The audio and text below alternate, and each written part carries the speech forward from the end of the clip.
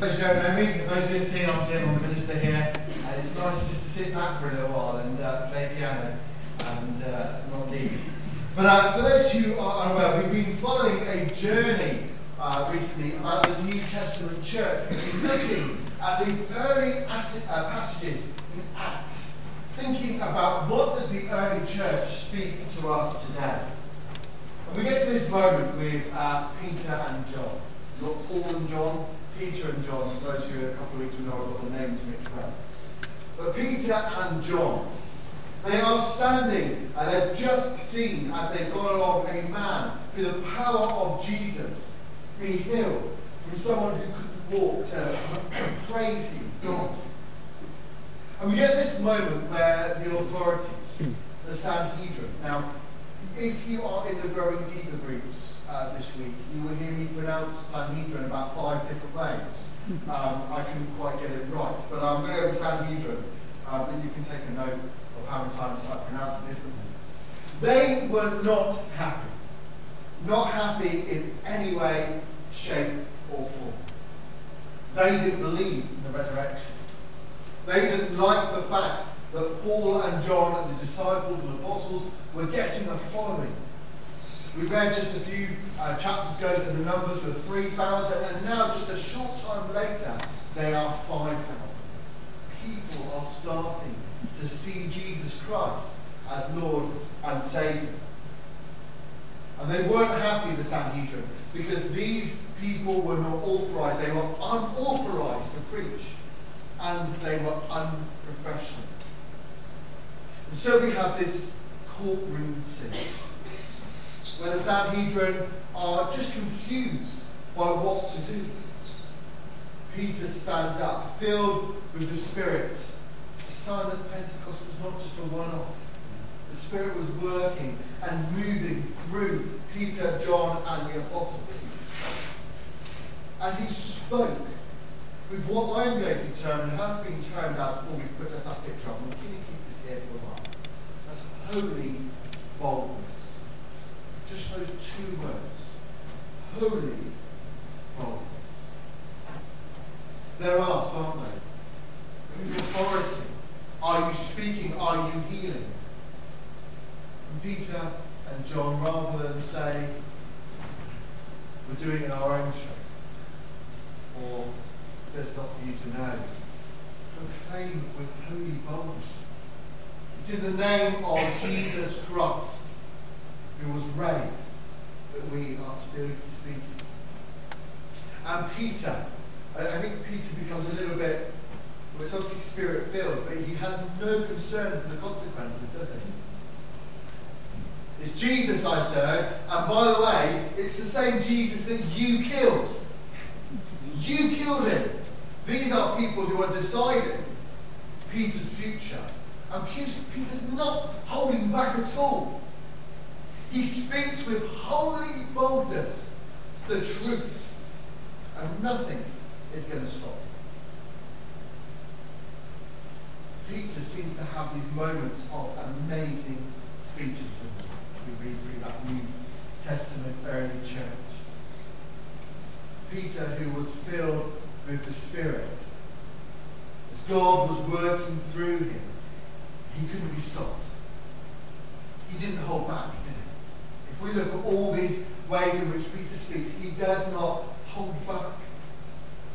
These were not people who had any right to speak or to teach in public. They had no qualifications. They were fishermen. They learnt their trade of the father, of the family. They mended nets. What right did they have to speak about healing, about power? They had no authority. Jesus, although we would refer to Jesus as a rabbi, as a teacher, in the eyes of the Sanhedrin, Jesus was not a rabbi. He hadn't gone through the earthly schooling that was needed to attain the level of teacher, of rabbi. And so he was a renegade, a rogue, and these were the uneducated, undisciplined, unauthorized disciples of a rogue rabbi teaching and gaining authority. You can see why the Sanhedrin were just so annoyed. But what could they do? Before them was standing a man who had been healed, who everyone knew was at the temple gate and couldn't walk and had been there for years. The proof was staring them in the eyes. They knew that God was all powerful. But what could they do? Well, they just said to them, okay, come on guys, if you could just stop being so much of a nuisance now. Stop talking about Jesus. There. Go back to being fishermen. That's what you're good at. No. We will not, says Peter. We won't. Whose authority shall we go by? Yours or God who built this man? See, the Sanhedrin had no other choice really, just to rebuke them if they killed them. They were starting a brand new revolution. If they said, yes, we agree with these people, they would be going against the Romans who they were colluding. The only thing they could do was just hope that they'd go away and be quiet. I wonder sometimes if, as a church, everyone ever thinks, I just wish that church would just fill up, be quiet. I wish that Christian in the workplace would just go away, be quiet. But these two words have really struck me. You're in the growing deeper groups, our home groups, you'll speak about them more. But what does it mean to speak with holy boldness? We live in an age today where there is no truth, don't we? Everything is a relative truth. It's my truth. It's what I believe. That might be nice for you, what you believe, but this is what I believe, so this is my truth. I wonder, when we speak to others about Jesus Christ, do we speak in terms of relative truth or holy boldness? Do we say, I believe in Jesus Christ, this is my understanding, it's my opinion, or do we speak in that holy boldness saying, no, this is truth. This is truth. Jesus Christ reigns. It's not my opinion. It might not be your opinion. It's not just my opinion. It is truth. Do we proclaim it as truth? Not relative truth, but truth. We have to be sensitive, don't we? We have to be sensitive when we speak about Jesus Christ. But friends, I just wonder if sometimes we try and water it down a little bit. I want to tell you about what I believe. I want to tell you about my journey. And sometimes God is saying, I want you to tell them that there is power and authority in the name of Jesus Christ. We sang at the beginning, didn't we? There is power in the name of Jesus. Power in the name of Jesus. I went somewhere this week where Jesus' name was used in different ways. And it made me feel a little bit uncomfortable at times. But then I reflect on that. A lot of our young people and children know nothing other than the name of Jesus as a person or as a punctuation mark. That's all they know. That's all they know. Because we have a mission to go to the world and say, Jesus Christ is not a swear word. There is power in the name of Jesus to rise the dead to life, to heal, to love, to show compassion. So I want us to think about this coming week. Where do we speak with holy boldness? What are the situations we're going to face? What about our workplace, our friends, our family? When sometimes we are called upon to speak with holy boldness and say, Jesus Christ is Lord. Jesus can work in your life. Not because I believe it, it's not my relative truth, because it is a reality that Jesus Christ can work in your life. When can we do it? What are of the opportunities that God's going to lay at our doorstep this week. The danger is sometimes we can overdo it, can't we? People don't need to hear 3-hour lectures on Jesus Christ. I heard a joke this week, I'm going to share it with you. And you know that I get bored of my own voice after 15 minutes. People have been saying I've been going on longer than that recently, so I got bored. But I heard a joke recently where a minister was in a church, and this minister was renowned for going on a long time. I'm not looking at anyone in particular. But renowned for going on for a long time. And in the middle of their sermon, this person just got up and walked out. And this was a little bit uneasy about this. And at the end of the sermon, after he preached for a long time, he met the person in the congregation out in the foyer area.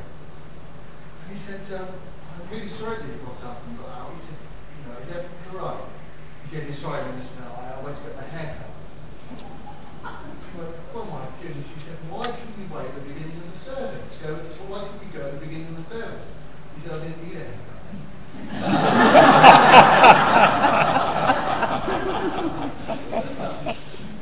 Sometimes we need to know when to stop.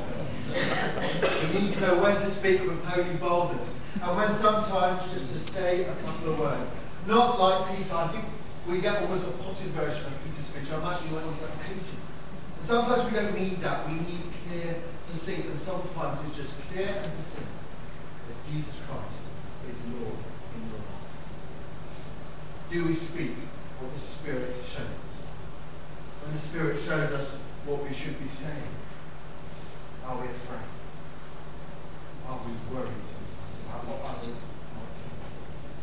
I love Peter in these early church moments where you kind of want to say to Peter, just rein it back a bit. Because if you upset these people, they're going to send you either to prison or to death. But Peter is not being held back. Peter speaks with holy boldness. He knows what the Spirit is telling him to say, and he says it. Yes, it's the same Jesus who you crucified. Shame on you. Okay, Peter, let's just keep it quiet now. No, I won't.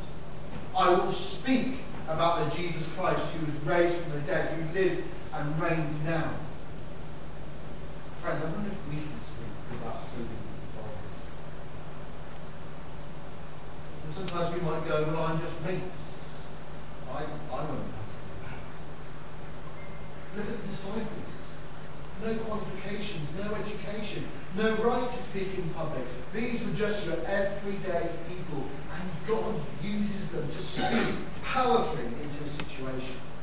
God fills them. They are filled with the Spirit to speak. And God can use you, can use me.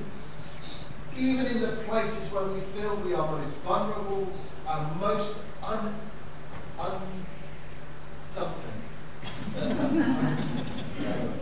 God can use us. God can use us. Pray for opportunities. Pray for opportunities to share. As a couple of us were standing for prayer station yesterday, which for those who don't know is we offer weekly prayer on 4th Street. And yesterday no one actually stopped to ask for prayer. And that's fine. Because I still think God uses those opportunities that we think are useless. But there's no point. God uses those opportunities to speak powerfully into people.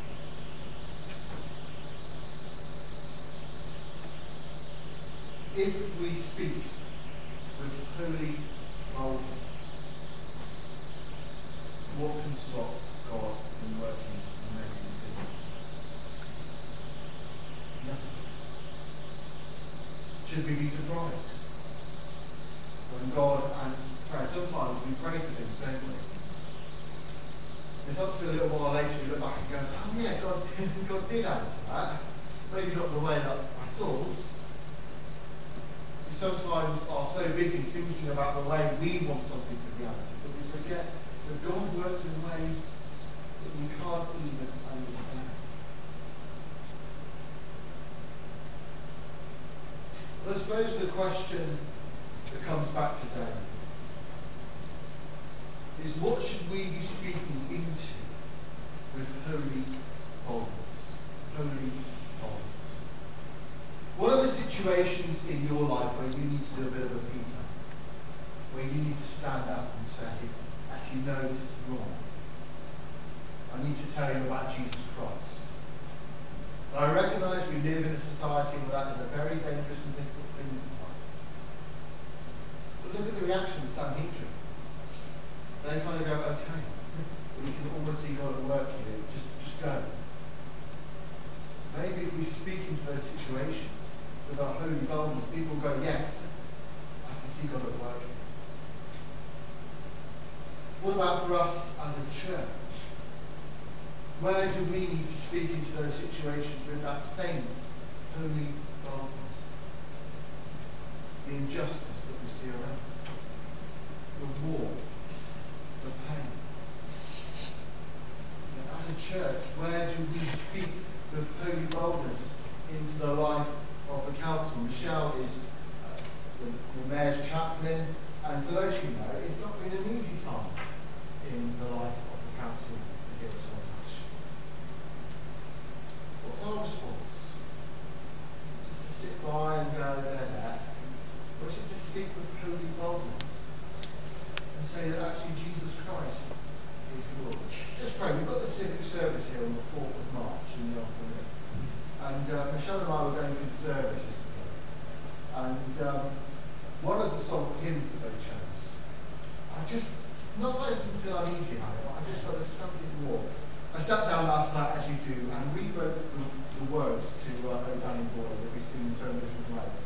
They're very pointed, in one sense, about the life of Saltash and the need to serve one another. Just pray that if we use that song, it will actually speak into the hearts of people that are gathered here on our town council in a wider sense. And actually they will know the holy boldness that we proclaim that Jesus Christ is Lord. But actually, being on somewhere like the council is not serving our own purposes, and I'm not saying that's what they're doing. It's not about serving our own purposes. But it's about listening to what the Spirit is saying and serving God. And we will each have our own situations in our life. But we need to hear what the Spirit is saying and speak with holy boldness. Did I just say that? It's my mother's favourite song. Oh, that's good. I won't sing it to you now, Marty. It might be soon if you want. But it is important that we speak with holy boldness. And this week, be prayerful where God is going to give you the opportunity to do that. And if He does, speak. Speak. And proclaim the name of Jesus Christ as the Lord. Paul's going to come and just share different ways in which we can connect and think about speaking with holy boldness